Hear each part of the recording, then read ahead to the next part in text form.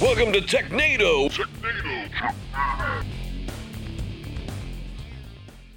Welcome to another episode of Technado. I'm your host, or one of your hosts, Sophie Goodwin. And before we get started, I just want to take a moment and thank the sponsor of the show, ACI Learning, the people behind IT Pro. And just a reminder that you can use that code Technado30 for a discount on your IT Pro membership. Of course, I'm not alone here. I've got Don Pizzette here to my left. You know the drill. Don, how are you doing today? I'm doing great. I'm excited. I do feel like I missed a memo because you guys are all wearing shirts that tell a little bit about you. So Daniel's shirt says hacker, which he does our cybersecurity stuff. And Sophie's shirt says grandpa. So apparently, Sophie, are you now a grandpa? Are you going to congratulate me? Congratulations. Thank you. I'm very excited. I thought she got a new grandpa. And that's I adopted him. Yeah. He was all alone. Sweet. He just needed some grandkids, to spoil. So yeah. No, I'm raising grandpa awareness is what this is all about. So thank you. Appreciate it. And yeah, of course, our hacker in resident, Daniel, is here as well. So hola. Yeah. Glad to be here. Going to be a lot of fun. We've got some interesting articles today. We do. We have some stuff that's, what you would expect from Technado. And then we have some things that we're going a little bit off the beaten path. So hard-hitting IT journalism. Hard-hitting. So we're going to spend like a good solid 4 to 5 minutes on tech news, and then we're going to hit this one. 4 to 5 business minutes. Yes, of course. So we'll go ahead and jump into our tech news. First up, we've got an article here from Bleeping Computer. It says Microsoft drops SMB1 firewall rules in new Windows 11 build. Cool. Next article. 4 to 5 business seconds on this one. Yeah. So was this, I have not been paying much attention to honestly anything in the recent days because I've just been busy. So is this like an unprecedented thing? Were people surprised to hear this? So it depends on how you're looking at it. So SMB1 going away is not a new thing. SMB1 is ancient. It's been around a long time. And so it's no surprise that that's being kind of turned up. Now, the support is still there, right? You can create your own firewall rule and so on. But what is interesting to me here and what is kind of setting the new precedent is this is one of the first times that Microsoft has actually removed a firewall default or changed a firewall default so that when you move from one version of Windows to another, you may end up in a situation where a protocol stops working. And it's not that the protocol isn't turned on or configured, but the firewall is no longer allowing it. And I've known this day was going to come ever since they introduced the Windows firewall, which was forever ago. I forget when. It's been like 20 years, I feel like. It's been a while. And so, they had a pretty hardened firewall policy in the beginning, and then they slowly added things as like IPv6 popularized and multicast DNS was needed and all these other things. They started opening those up by default. And so on a fresh install of Windows, there's actually a ton of ports that are open by default. It's not insane, but there's a lot. This is one of the first times that I've seen them pull back and actually close some ports. And that's something that we need to be aware of. If you support Windows out there in the real world, when you upgrade from one version to another, you start deploying a new version of Windows, you got to pay attention to whether the firewall rules are there that may have been in place for 20 years and are now gone. Yeah, I will tell you what, Windows kind of is a bit of a pain, which lets you know that they were actually trying to do something security-wise. Because I remember when they started making ping was firewalled off by default. And the first time, of course, I was unaware that actually had occurred. So I'm like, okay, I got to ping this. What do you mean it's not responding? I know it's awake. Yep, it has network. What's going on here? And I had to drill down and find, they've started firewalling this. Gotcha. Yeah, sessionless protocols have struggled quite a bit over things like that. I've run into things recently where it used to be that if you had two programs running locally on your computer and they were talking to each other via the loopback address, right? So 127.0.0.1, they could talk to each other on whatever port they wanted. The firewall didn't mess with it.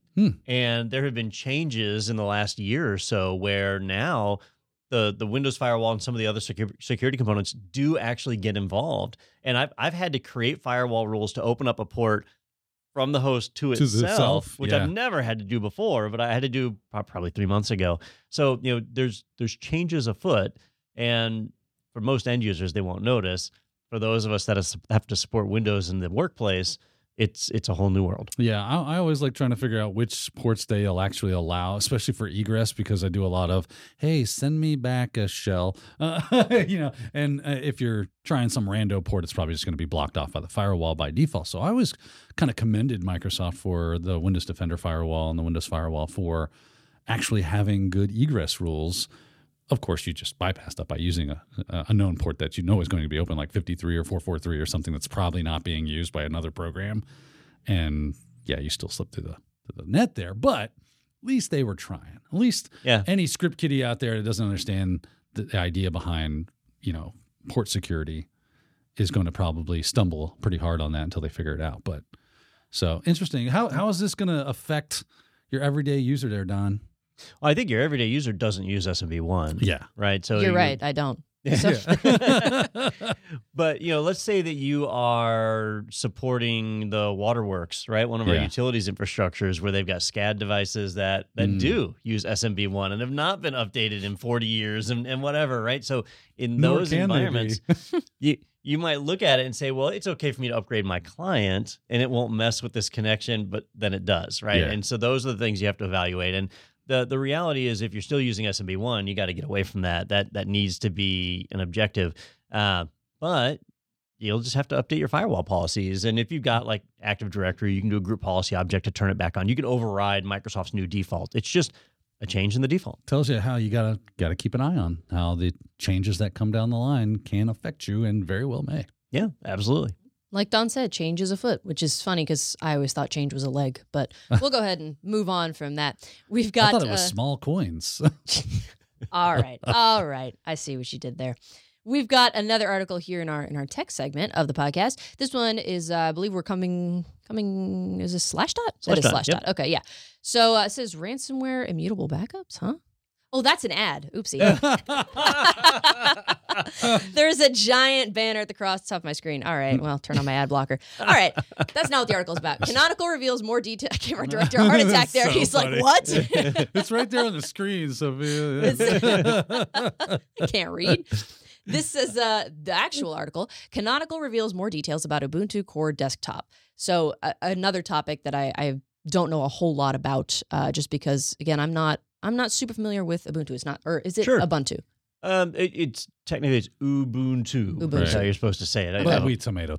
Yeah, it doesn't matter. Okay, gotcha. So this is, for y'all, this is probably good news. About a month ago, we were talking about the upcoming Ubuntu release. So they do a release every 6 months, and in October is, was a release. So it was, based on the year and the month, 23.10 is what just came out. And at the time, I mentioned, hey, this is another short-term support release. It's got some new features. And one thing they're experimenting with is a new immutable desktop. We didn't have a lot of data then. It was the kind of first release it was getting out for beta to test and so on. Well, coming in April, just a few months down the road, is the next long-term release. And that's the one you really want to pay attention to. Those are the ones that you're going to use in your workplace or on your own machine and so on. So 24.04 is the next long-term support release of Ubuntu. It is named something dumb. Noble Numbat? Noble Numbat. I don't know. What is a Numbat an actual thing? Usually they pick a real animal. Yeah, I know what a wombat is, but I never heard of a Numbat. A Numbat. Oh, it's cute. It's like a little squirrel with stripes. It's an Australian animal. Okay. Also known as the Noombat or the Walpurti. All right, so it's Australian, so it's poisonous. Probably. And extremely aggressive. It will kill entire civilizations. Cute as hell, though. So it's kind of cute. There were a lot of people wondering, is the immutable desktop, this new version of Ubuntu, it's called the Ubuntu Core Desktop, is it going to eventually become the new desktop? And so Canonical came out with a statement to kind of clarify what's going on here. So let me back up because I've used a few terms here not everybody might be familiar with. First is Ubuntu Core.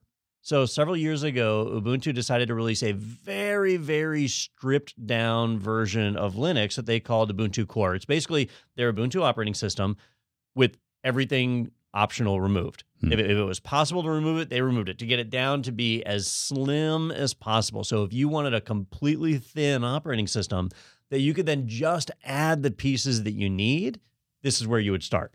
Hence the core capabilities, basically. Yeah. Because the more fluff you have inside of an OS, the more people like Daniel can take advantage of it. So we don't want that. So if you're building container images, Ubuntu Core, great. If you're doing IoT, Ubuntu Core, great. And you add on what you want.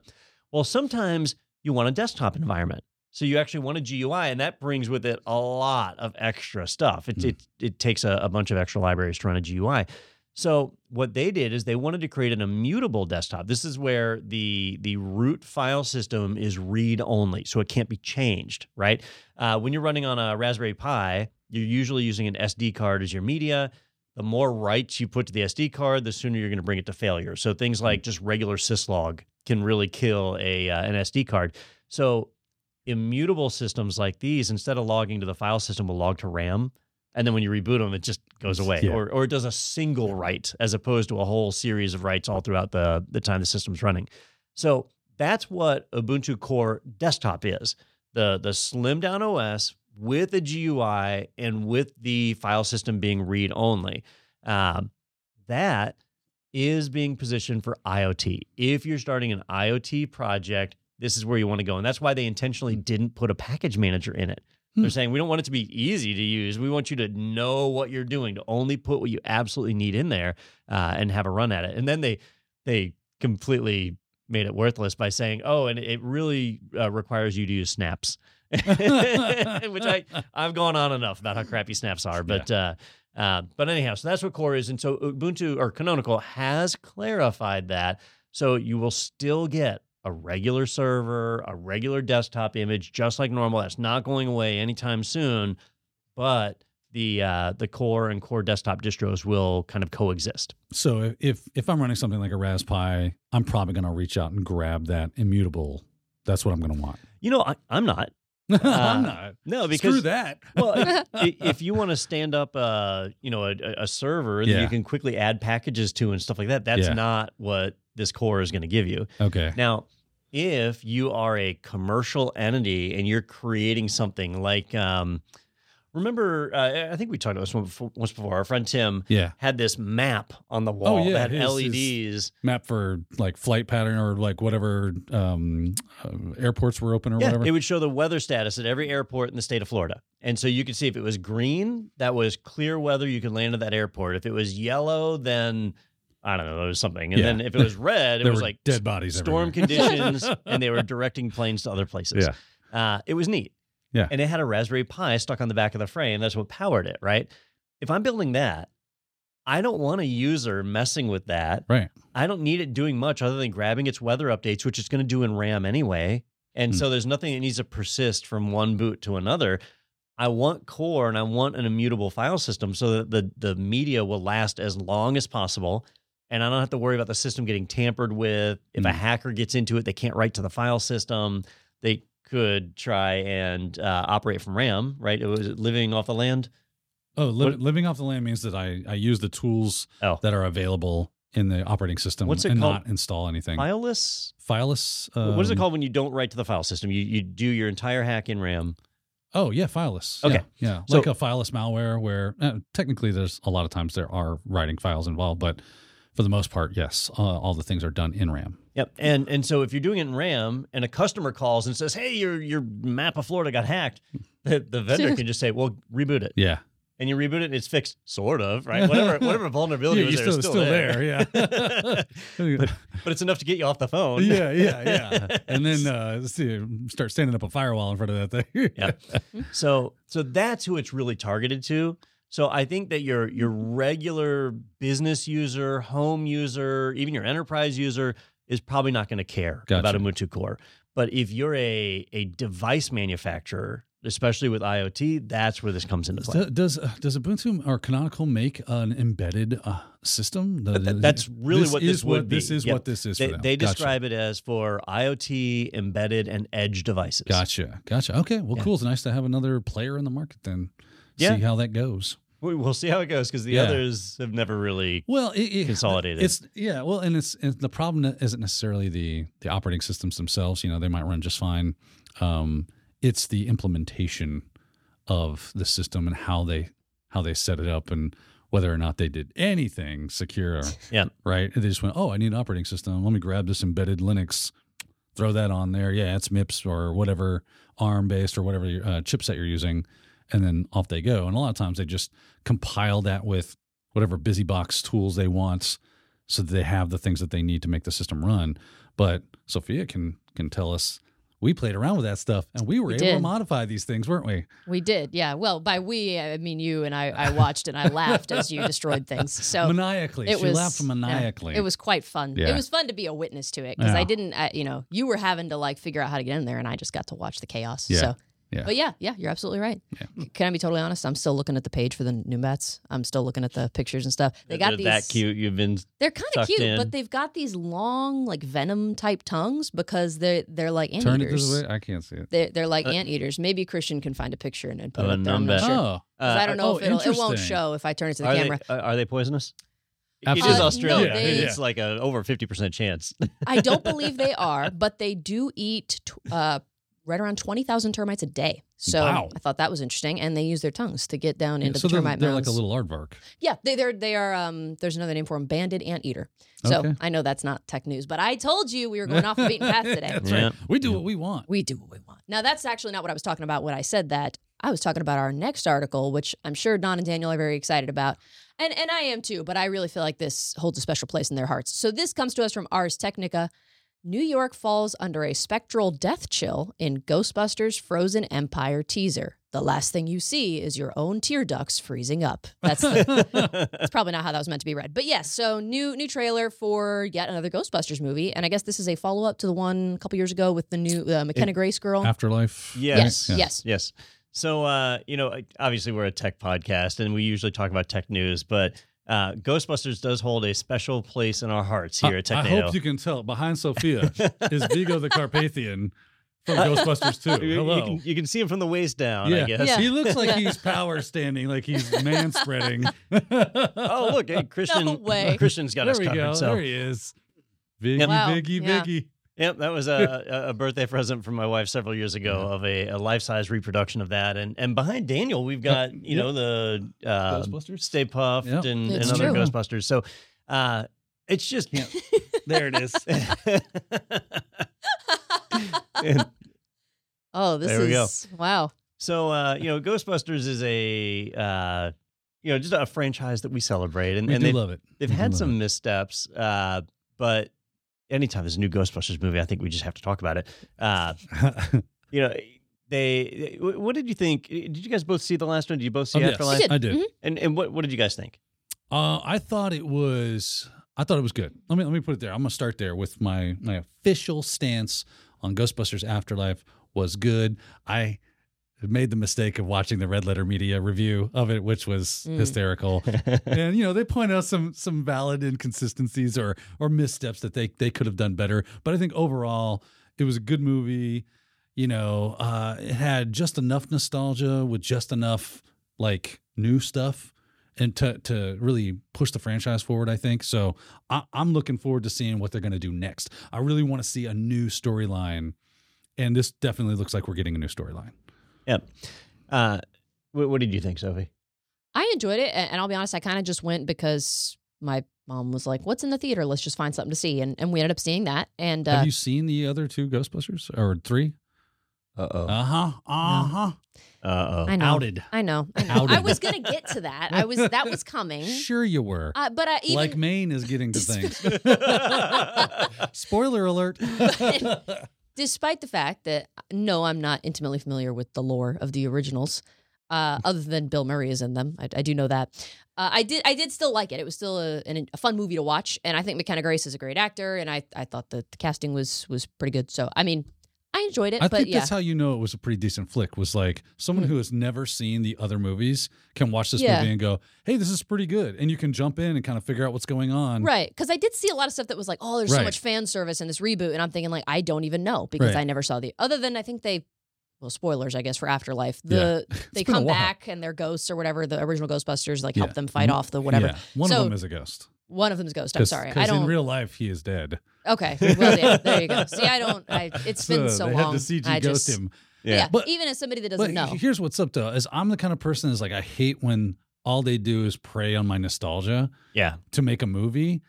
And is there nostalgia in this? Yes. But I also have to understand that, like, there are people like Sophia who do not have that. So they have to kind of reach and get both audiences, where get somebody who loves the franchise because they loved it when they were a kid, and also get the new kids and make them love it as well. and bridge that gap. So I thought they did a pretty good job with that. And to me, that was the problem with the movie that came out in 2016 was instead of doing a sequel, they did a reboot. Right. Wrong. And they changed things like, all right, a proton pack's not good enough. Now you have to have a proton puncher. Oh, and and stuff like that. It's just like really, instead of a firehouse, it's a Chinese restaurant. And and those were changes that didn't add anything. They were annoying. Right. It was change for change's sake. But the biggest crime to me was, I don't know if you guys follow Leslie Jones, but she is like one of the funniest people on the entire planet. Man. And they minimized her camera time and gave her garbage lines. Like they should have just turned her loose, like they did with Bill Murray, and said, "All right, Leslie, you do what you want. You do you, and we're just gonna film it." And it would have been awesome. Yeah, but just like set up for failure. Yeah. I never saw that one. I never saw the one. You know what I blame on that is that's just studio. The studio going, we have to make X amount of dollars, and this is safe. Right, we can punch this into a formula and make X amount of dollars, and that's all we really care about. That's what I hate about. I was listening to somebody talk about how at Disney, if you come up with a new idea for like a film or something like that, they don't call it a new idea; they call it an unproven plot or something like that. An unproven idea, because it is yet to make us money. And only if you can make us some money with it will this get greenlit. So you have to prove that it can be a working idea that will make us money. So as you guys saw all of the original ones, obviously, and I would like to point out the first Ghostbusters came out almost 40 years ago. Yeah. So there's that for you. But because I was there. You were there. Yeah, you remember. But because you guys obviously grew up with these originals and I'm assuming have probably seen every piece of Ghostbusters material there is, this article talks about the trailer for the new movie, right? Yes. And I had no idea a new movie was coming out, so I was surprised when the trailer dropped. And I do follow this stuff, so I'm surprised I missed it. But before I hit play, there was that moment of trepidation, like, is this going to be another reboot, or are they going to try and run with it? And they decided to run with it. You know, they got Paul Rudd and all, and granted, every Ant-Man movie has totally sucked, but at least he can do some things right. So we'll see how it goes.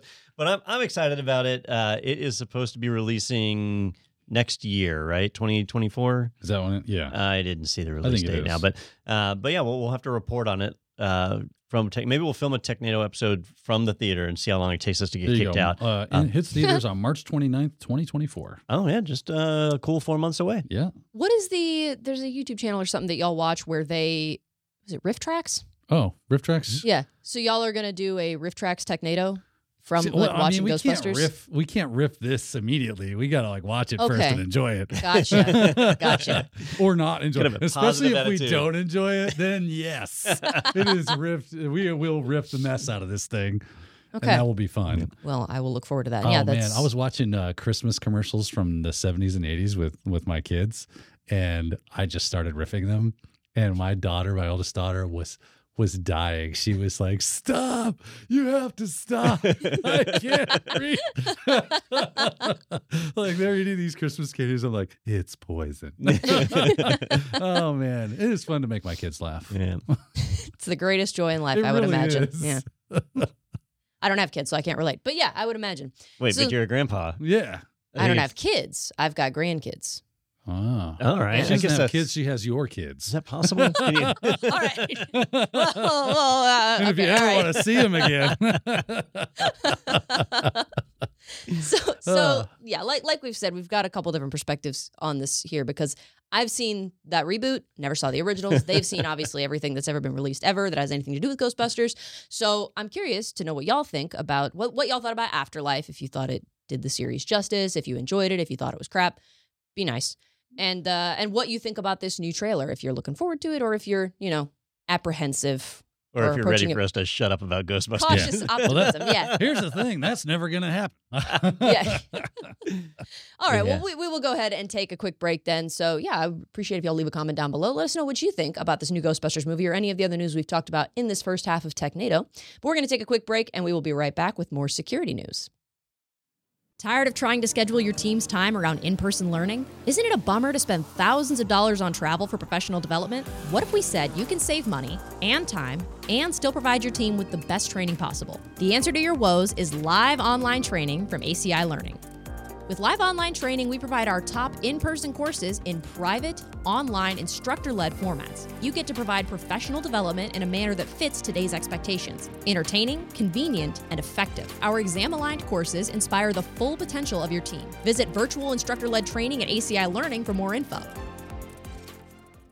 Welcome back to Technado. Thanks for sticking with us through that break. And if you are still here, even through that egregious mouth typo, we would love it if you would subscribe to the channel so that you never miss an episode of Technado in the future, whether you are watching on YouTube or listening on a podcast platform like Apple Podcasts or Spotify. We love having you here and joining us for these conversations. We'll go ahead, they're looking at me like I'm crazy. Isn't so I'm there wondering, like a technical term in the biz for when you make like a mistake I stuttered. in speaking? I couldn't think like of a the whisker word. or a whisper or something like that, and they called that Something like that. I couldn't think of the word, so I said mouth typo, and I'm probably going to get mouth typo. I'm going to get I like that better. hate for that. Yeah, they're going to be in the comments, actually. Yeah. So I'm sorry. I'm sure there is a word for it. Anyway, we'll go ahead and move on. They're looking at me like I'm crazy. So we'll jump into our security news in this half of Technado. This first article is part of a segment called Who Got Pwned? Looks like you're about to get pwned. Fatality. Yeah! So this article comes to us from TechCrunch. Maine government says data breach affects 1.3 million people. So obviously this in and of itself is, big yikes. But as I understand it, there's an additional part to this story that they didn't do a great job of telling people about this breach. Is that right? Right. And I would say it's not so much that they didn't do a great job as that they didn't do a job. They were stucky or whatever word we invented a minute ago. Sticking with us. So 1.3 million people, which if you're not familiar with the state of Maine, you shouldn't be too embarrassed because it's up there, right? It's practically Canada.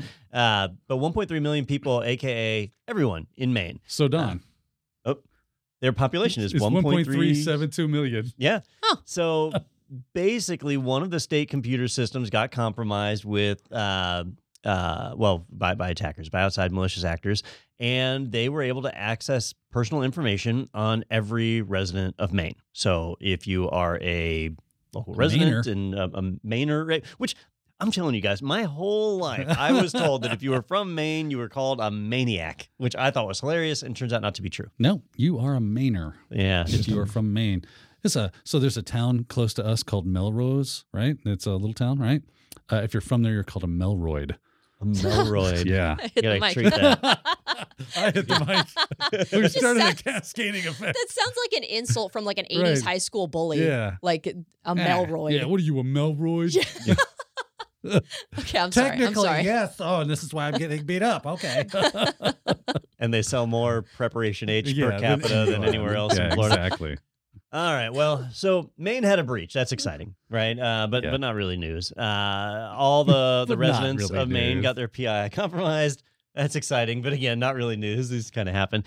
This is yet another breach caused by the MoveIt vulnerability, that mass hack that has been, we've been reporting on this for months and months at this point. So again, not really news. Yeah. So what was it, Clop that hit the MoveIt? Is Clop the group or the attack? I mixed that one up. I want to say Clop is the ransom group. Here it is. Yeah, the Clop gang. Yeah. And Microsoft just put out an announcement on Clop, which that's another one. Like, what a terrible name. Like they must not have picked that name themselves. I mean, come on. The joke is sitting right there. You just have to you're thinking it right now. I know you are. Yep. Maine got the Clop. Got the Clop. Yep. Wow. Wow. So you might be wondering at this point where the news is. Which, I want to know where they got the Clop. We wonder sometimes. But what's news here is that Maine, while this is a well-published attack, that they knew their system got hit, they did not notify people for 6 months.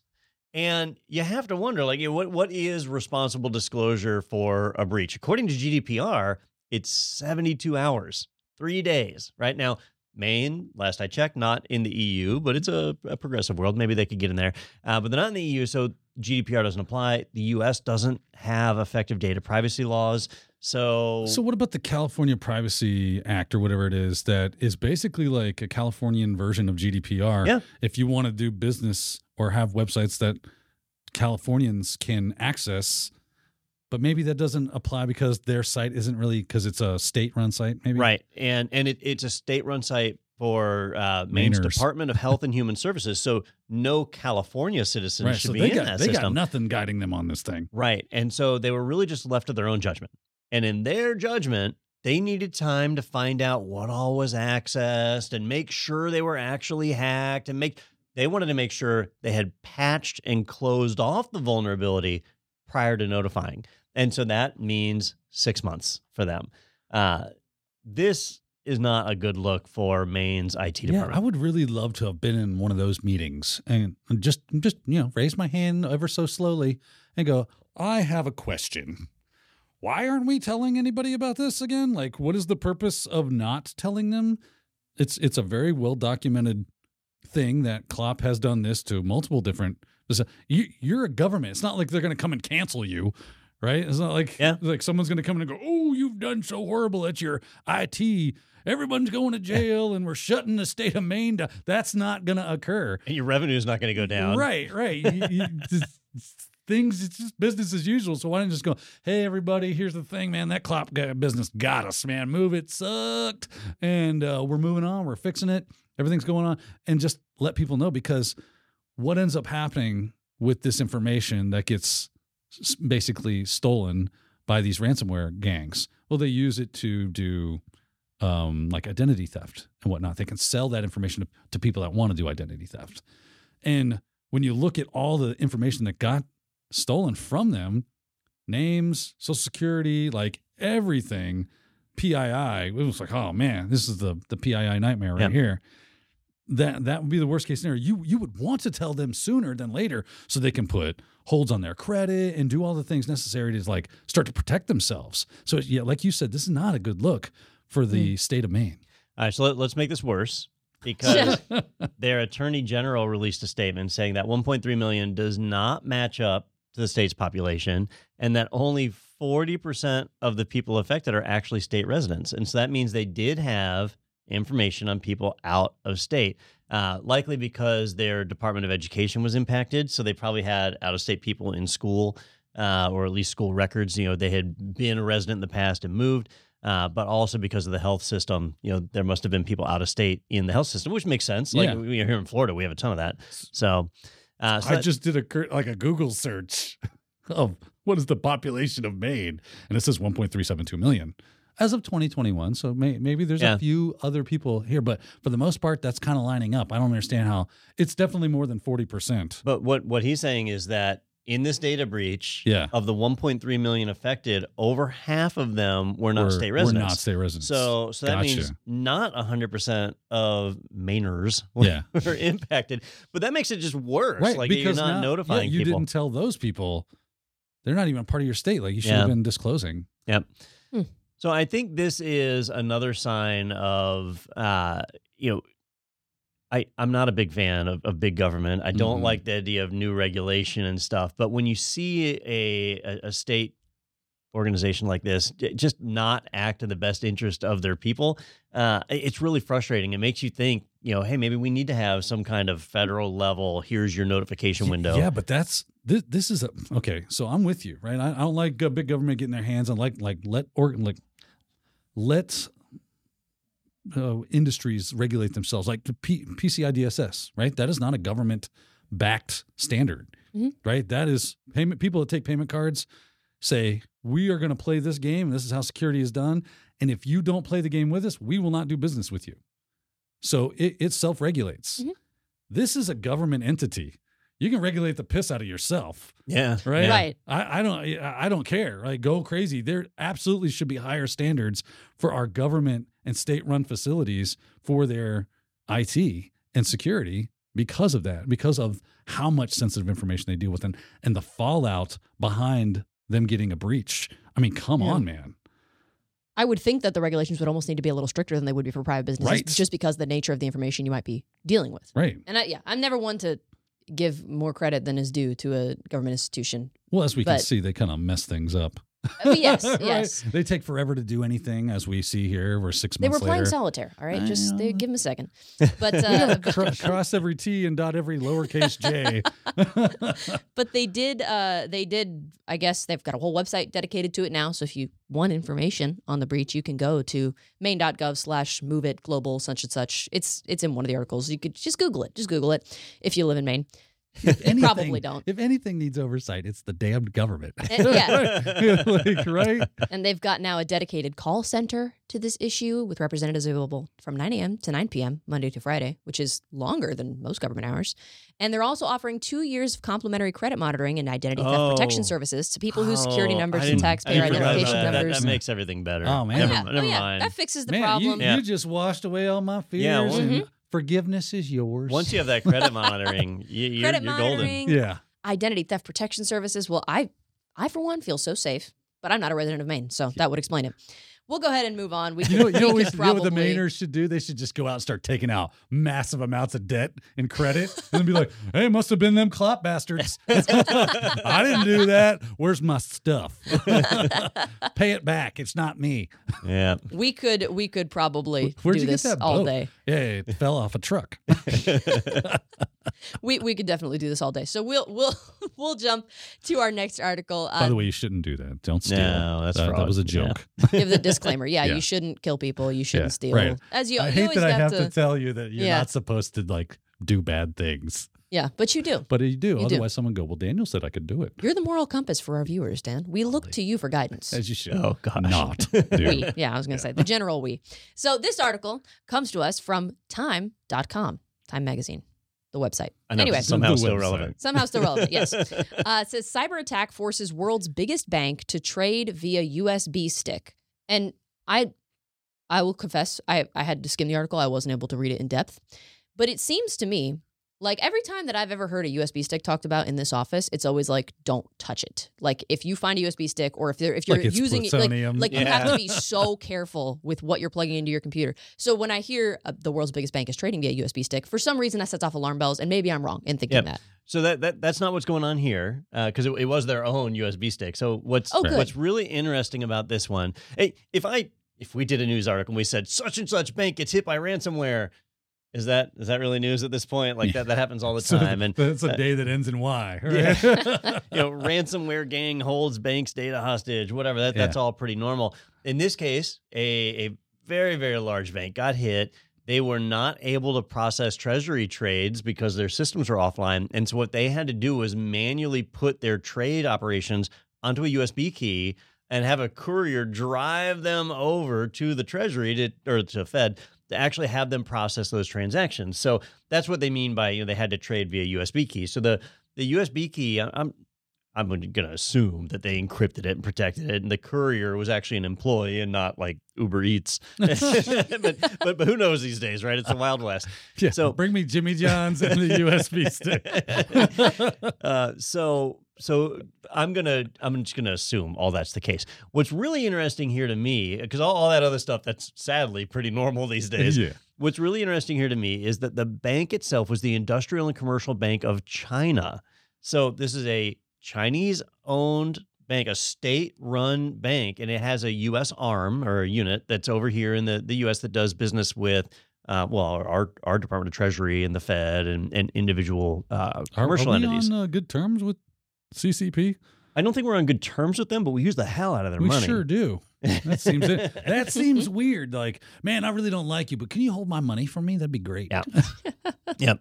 So, when there's a ransomware attack here in the U.S., there is just a default reaction of it was the Russians or it was the Chinese, right? Chinese hackers are always after us. The Russian hackers are always after us. Don't forget North Korea. And sometimes North Korea, yeah. And hey, sometimes it's true, right? Like this stuff is actually coming from those countries. It's a lot. So that's where it's unusual to see a state, like a Chinese state-owned bank, get hit by one of these attacks. Yeah. Well, especially since, and I read this in the article as well, but yeah, I've heard it before that normally when you get hit by ransomware, right, what do the attackers ask for? They ask for money in the form of a cryptocurrency. But if I'm not mistaken, in China, cryptocurrency is illegal. Like they have banned cryptocurrency, so they can't use it. So that's why, and a lot of times we don't see Chinese industry get hit by ransomware as much because they don't have the cryptocurrency to pay them. So it's like, well, why? Now that does beg the question. Now that I'm thinking of it, what do I give a crap if I'm an attacker? I'd be like, you better go get some, I guess. Yeah. Right? Because I want my Bitcoin if you want this back. Well, and the other part that makes this more complex is while the U.S. and Chinese relations aren't great, Chinese and Russian relations are great. Like they're buddy buddy. Yeah. They both have the same type of government in place. Yeah, part of the BRICS system that are trying to make the Chinese yuan the oil reserve currency. Yeah. Yep. So which would crash the U.S. dollar, by the way. Yeah. Well, this is the way that nations work, right? Welcome to world economy. So you would think that if a state-run Chinese bank was hit, they're saying here that it's Lockbit, which is a Russian hacking group, was hit by a Russian hacking group, and as we allege that hacking group is Russian state-run, that somebody in the Chinese government would contact somebody in the Russian government and say, hey, can you give us a pass on this? Yeah. And if Lockbit is a state-run hacking group, then they would, give them a pass. Yeah. But that has not happened. And so this bank has been completely disrupted, and it seems odd. It does. And I'd really love to know what's going on behind the scenes. This could be a matter of like a distraction. Like, hey, every now and then we have to hit one of our own targets so people don't think it's state-run. We got to sacrifice a pawn, right? But this does make it seem like it is not a state-run hacking group like we've alleged. Well, and I do know a lot of times you'll see like those hacking groups kind of break apart a bit, and people in those groups will go off and form their own group, and they're not necessarily a part of that state-run facility anymore. They might be just their own. They're like, hey, we're really good at this ransomware thing. Let's go do our own. We get all that money. I gotta worry about being beheld to the state when I can just go make money and have a Lambo or whatever and enjoy myself. So they'd be like, well, what do we know? Well, we do know how to get into that Chinese system. That's true. They got a lot of money. So who knows what's going on? This is all speculation, of course, but who knows what's going on back there? And even a lot of times you'll see them take their code, and then some of it will become like open sourced on the dark web, and they'll sell things as an open source thing, or not open source. Obviously, they're getting selling it, or they're just freely making it available, and then people take it and modify it and use it, and it looks like the same code because in a lot of ways it is. So how do you give attribution? We start looking at the ransomware itself and doing analysis of it. And it's like, oh, it's sharing code with Lockbit, so it must be Lockbit, but not necessarily. It's just probably, maybe, because we're seeing the same code base in a lot of ways. Yeah, and I think for us, we do need to look at any kind of attribution like that with a grain of salt. Yeah. And I had talked to one of the engineers at Okta years ago, and he was telling me how a lot of attacking or malicious malware groups, whatever, they would try and set it up for false attribution. So they would put some Russian text in there, even though they weren't Russian. Yeah. And then other people would see it like, oh, nope, this is Russia. It's got Russian text in here. It must be them. Yeah. A lot of times they will want to get the wrong person attributed to the attack by putting in that fake code, or they'll find open source code, or they'll reverse engineer code of other malware and then use that code base in their own malware and then go, haha, now you'll think it's Russia. So I wonder, I can't wait to see the end game on this, even if we ever get to see the end game on this. I seriously doubt we will. I seriously doubt we will, though. Yeah. Didn't we just talk about last week another issue with a big bank? There was some like data center that there was a bunch of transactions that got thwarted or something. The one that overheated? Yes. Yeah. Yes. So I feel like I'm having deja vu here. We're talking about banks are screwing things up all the time. Yeah, the thing that's different on this one, because all that stuff, not news, right? Yeah. The thing is different is that this one impacted China. Yeah. Gotcha. And the world's largest bank. Right. That's like a big deal. And it's kind of funny that they were using SneakerNet to continue doing financial transactions. Yeah. Well, I guess we'll put it on this USB stick and give it to the Jimmy John's driver. Hey, could you run over to 4th and, they whatever, are freaky and fast. Bleecker and pass this off to my man, whatever his name is. And okay. That's just kind of funny. That's funny. Sounds like the irony is not of super funny. of the world's largest and most sophisticated banking systems that are just passing USB is ironic. Yeah. And funny. It's funny, but like in a nervous laughter kind of Right, way. like, please fix this. All right. Well, Joke's over. well, speaking of fixing things, we'll go ahead and jump to our next article. This comes to us from the Hacker News. CISA, I've heard it pronounced both ways, sets a deadline, CISA, sets a deadline, patch Juniper JunOS OS flaws before November 17th. I also thought this was pronounced JunOS until we did a course on it, and then it's actually JunOS, apparently. I've been corrected. So there's, I think, 5 vulnerabilities that are now in the known exploited vulnerabilities catalog, and they all have the exact same score, don't they?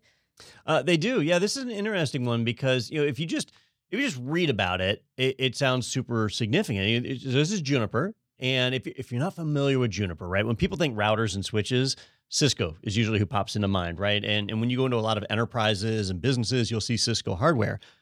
But when you go to ISPs, you're actually more likely to see Juniper hardware. Juniper has done a phenomenal job with really high-end routers. I'm talking about the routers that start at like $100,000 and more, the really expensive ones. So internet service providers rely on this. A lot of core infrastructure that powers the internet comes from Juniper. So very robust, well-tested, reliable hardware and software. They're neat equipment. I like working on their devices. So when you hear about significant vulnerabilities in Juniper hardware, I immediately think, wow, this is an infrastructure level attack. This could be something that takes down internet backbones, that kind of level of attack. But then when you look at the CVEs, there were 5 CVEs, and they're all rated a 5.3. I'm like, 5.3? That's like... Don doesn't get out of bed for anything less than a 7. I know. That's 5.3 is like the screensaver set with a 6-minute timeout instead of 5 minutes. Like, why worry about that? So Daniel, you had an interesting perspective on this, and I wanted you to talk about it a little bit. Like, why do we care about this? Sure. So why this is important and why CISA has set out an advisory for you to, if you are running JunOS, to start patching, do what you're supposed to do, get that security fixed and updates going, is because, yes, while each one of these vulnerabilities seem to be relatively innocuous, they are exploitable.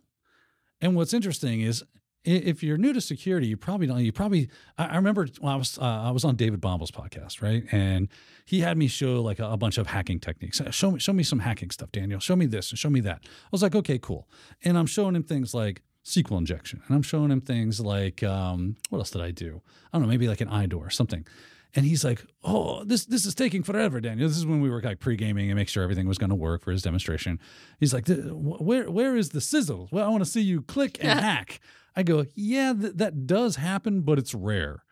Normally, you have to figure things out and go, okay, well, I can use this. And then due to that, I can bounce over here. And once I get there, I should be able to grab this piece of information. With that information, I'm now able to, and now I can point, click, and hack my way to it. So hacking, while it does occur where you do have point, click, hack, that does happen. A lot of times you're chaining exploits together to the end game, which is having remote code execution on your target systems, right? That is what we are seeing here. So you take these 5 threes, you chain them together in the right way, and now you're able to upload a PHP web shell on the device and access that and execute any arbitrary command that you wish. That's bad. And that gives it a 9.8 when you put these together. So if you look at that actual advisory from CISA, you'll see that it talks about it's adding these 6 known exploited vulnerabilities to that. And it's because if you chain them together, you could compromise the system completely, making it a 9.8. So very, very, very bad. And which is, unfortunately, like how I want to say that these are new, right? All of these kind of came out recently, within the last couple of weeks or so, right? Actually, I mean, so I when I had grabbed this article, it was 5 exploits. Now it's up to 6. Now it's up to 6, and they just updated it 2 days ago. So this is live. Yeah, so fun. It gets scarier by the day. I can't wait. Maybe tomorrow it'll be 7 or 8. Who knows? It's like Christmas. It's the gift that keeps on giving. It's great. It's like Christmas, but inside your box is like a bomb. It's like Gremlins, and somebody keeps spilling water on it. Yes. And, who the hell is with the water around here? No more water in this building. Okay. Only Yoo-hoos and energy drinks. Wow. But yeah, that's the problem. You chain these exploits together, and now you have full compromise. Mm. And it is actively happening. I'm sorry, you've now set my mind spiraling, and I'm wondering, like, if you spill a Yoo-hoo on a gremlin, does it What reproduce? happens? And it's got water in it, It sure, does. but it's not. But it's not water per se. It just halfway reproduces, and it's like a conjoined Yeah, twin it's gremlin. like horrible monstrosity. That's even worse than the gremlin itself. Yeah, the old Chinese man did not tell me about the Yoo-hoo clause in owning a Mogwai. That's the unspeakable rule. So, I mean, I didn't think I had to tell you. It's so bad. All right, so That 6 vulnerability, I'm just curious, does it have the same score as the other 5? Good question. I don't know. I haven't had a chance to look at it, and it's 1, 2, I 3, have to figure out which It's- one's the new yeah, one. I know I we gotta just- figure out which one it is. It's brand new, so Is who it knows? the sysaid one that they added? It's 47246. 4.7. Yep, that's the one they added. 2.6. Okay. Or I wonder if that's maybe the root. That is the 9.8. That is the accumulation. That's the one that pushes it over. Yeah. All right. So, Okay.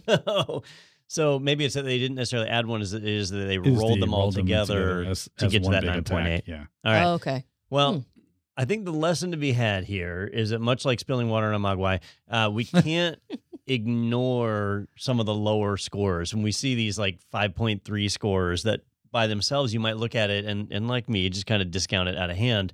But if it's getting chained together with other things, all you have to do is break that chain at one point. So here's 5.3s.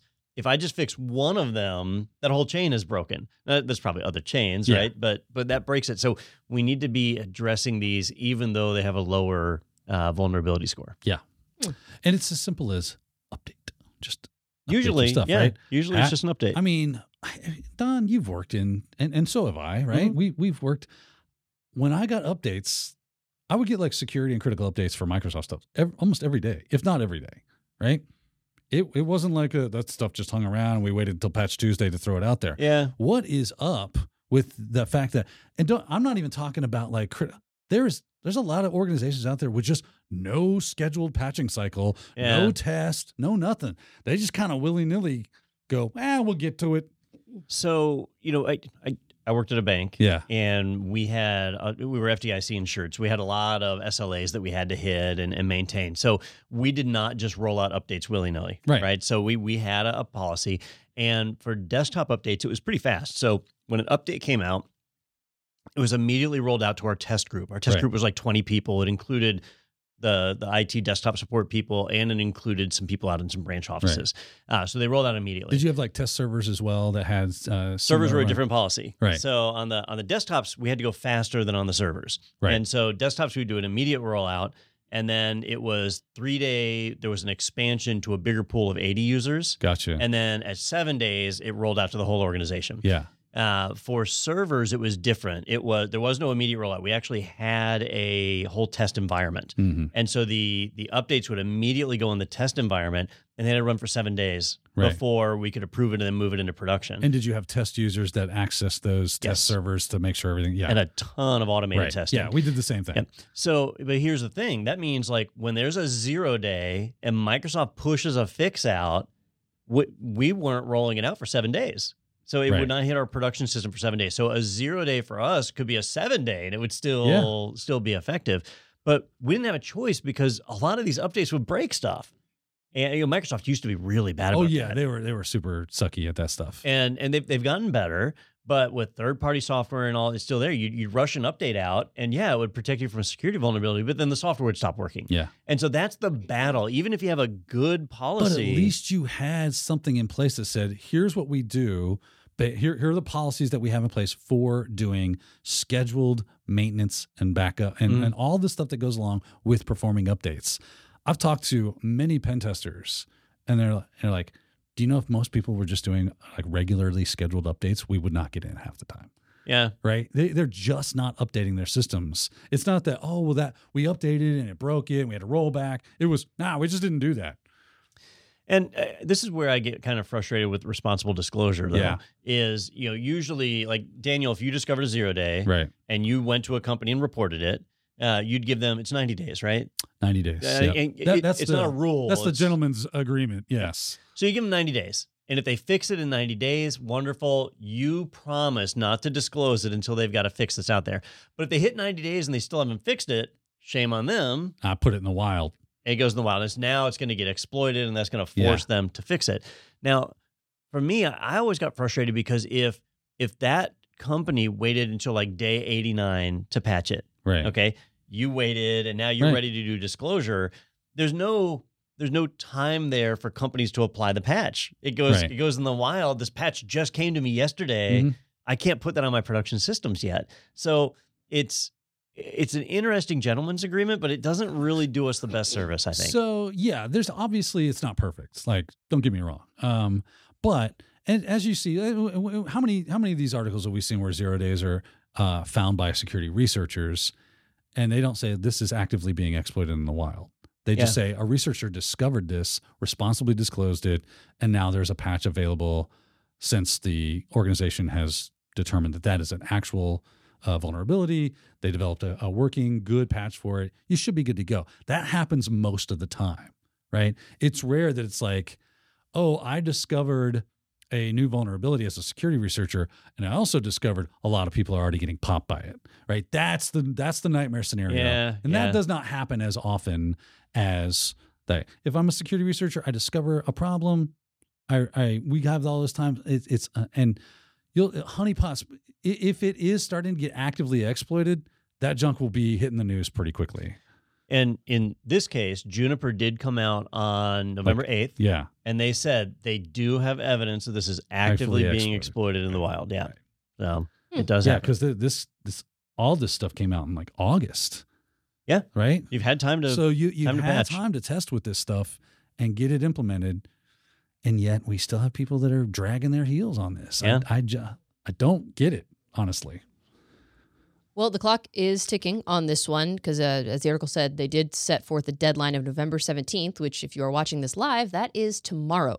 So they've got to have it fixed by the end of the week, or I don't know what the consequence would be for them. I don't know that there is any. What is the... Yeah, it's just like, you better fix it, or we're going to be mad at you. So CISA puts it out there that this is where we're missing the boat on it, is this is for federal employees and computer systems. They must, by the end of this week, have this patched. So if any federal system uses JunOS and has not patched these things, and I'm sure plenty do. They will see sanctions from the federal government because they're sanctioning themselves by saying, you will do this or you'll get in trouble. You'll be whatever. You'll be whatever. Now, Joe Schmo out there that's running JunOS, they got no recourse on that. Yeah. Well, I mean, I guess then if you don't patch it, it's kind of, you're only hurting yourself, right? Correct. If you don't. So at that point, the consequences just, you bring them on yourself. Yeah. Exactly. Okay. Right. So there are consequences to it. That is good to know. So yeah, if you're, I guess, if you're watching this and that applies to you. Play stupid games, win stupid prizes. Yeah. If you're watching this and that applies to you, you've got till tomorrow. FAFO. Right? My mom's going to get a kick out of that one if she watches this. She'll love that. Well, we do appreciate y'all joining us for this conversation. Before we go, though, I do want to mention our sponsor once again, ACI Learning, the people behind IT Pro. Of course, we love that they are able to sponsor this podcast for us. And that's what we do in our day jobs. We teach those courses or host those courses, and we have a lot of fun doing it. If you are still wondering about Juniper, if that was unfamiliar to you before this episode, we actually have a whole course on it. So just a quick little plug for that. And then we've also got webinars and live on social events available on our YouTube channel. We've got one coming up the day that this episode is released. It's going to be about AI and education, I believe. So that'll be 2:00 on Thursday the 16th, so check that one out. And we've got one coming up at the end of the month with Bo Bullock as well. Am I pronouncing that right? Bo Bullock? Yeah, Bo Bullock. And Daniel Lowry, of course, is going to be hosting. And we know how much you love to see his sometimes smiling face on your screen. So check that out as well. That's towards the end of the month. We'll have more information on that next week. And there's lots of old webinars on there as well. If you missed them, feel free to check those out, as well as all of the episodes of Technado that have ever come out ever in the history of the show. So please go watch them when you have free time. So I think that's pretty much going to be it for this episode, unless I am forgetting anything. No, now we'll start our never-ending saga of tracking down additional tech news as it occurs over the following week. Sure, that'll be difficult. Mm-hmm. Yeah, there's no shortage. And, of course, all the latest news on the Ghostbusters series as well. well. We'll keep you apprised. This is where you come for that hard-hitting information. So thank you for joining us for this episode of Tech Noombat, and we will see you next week.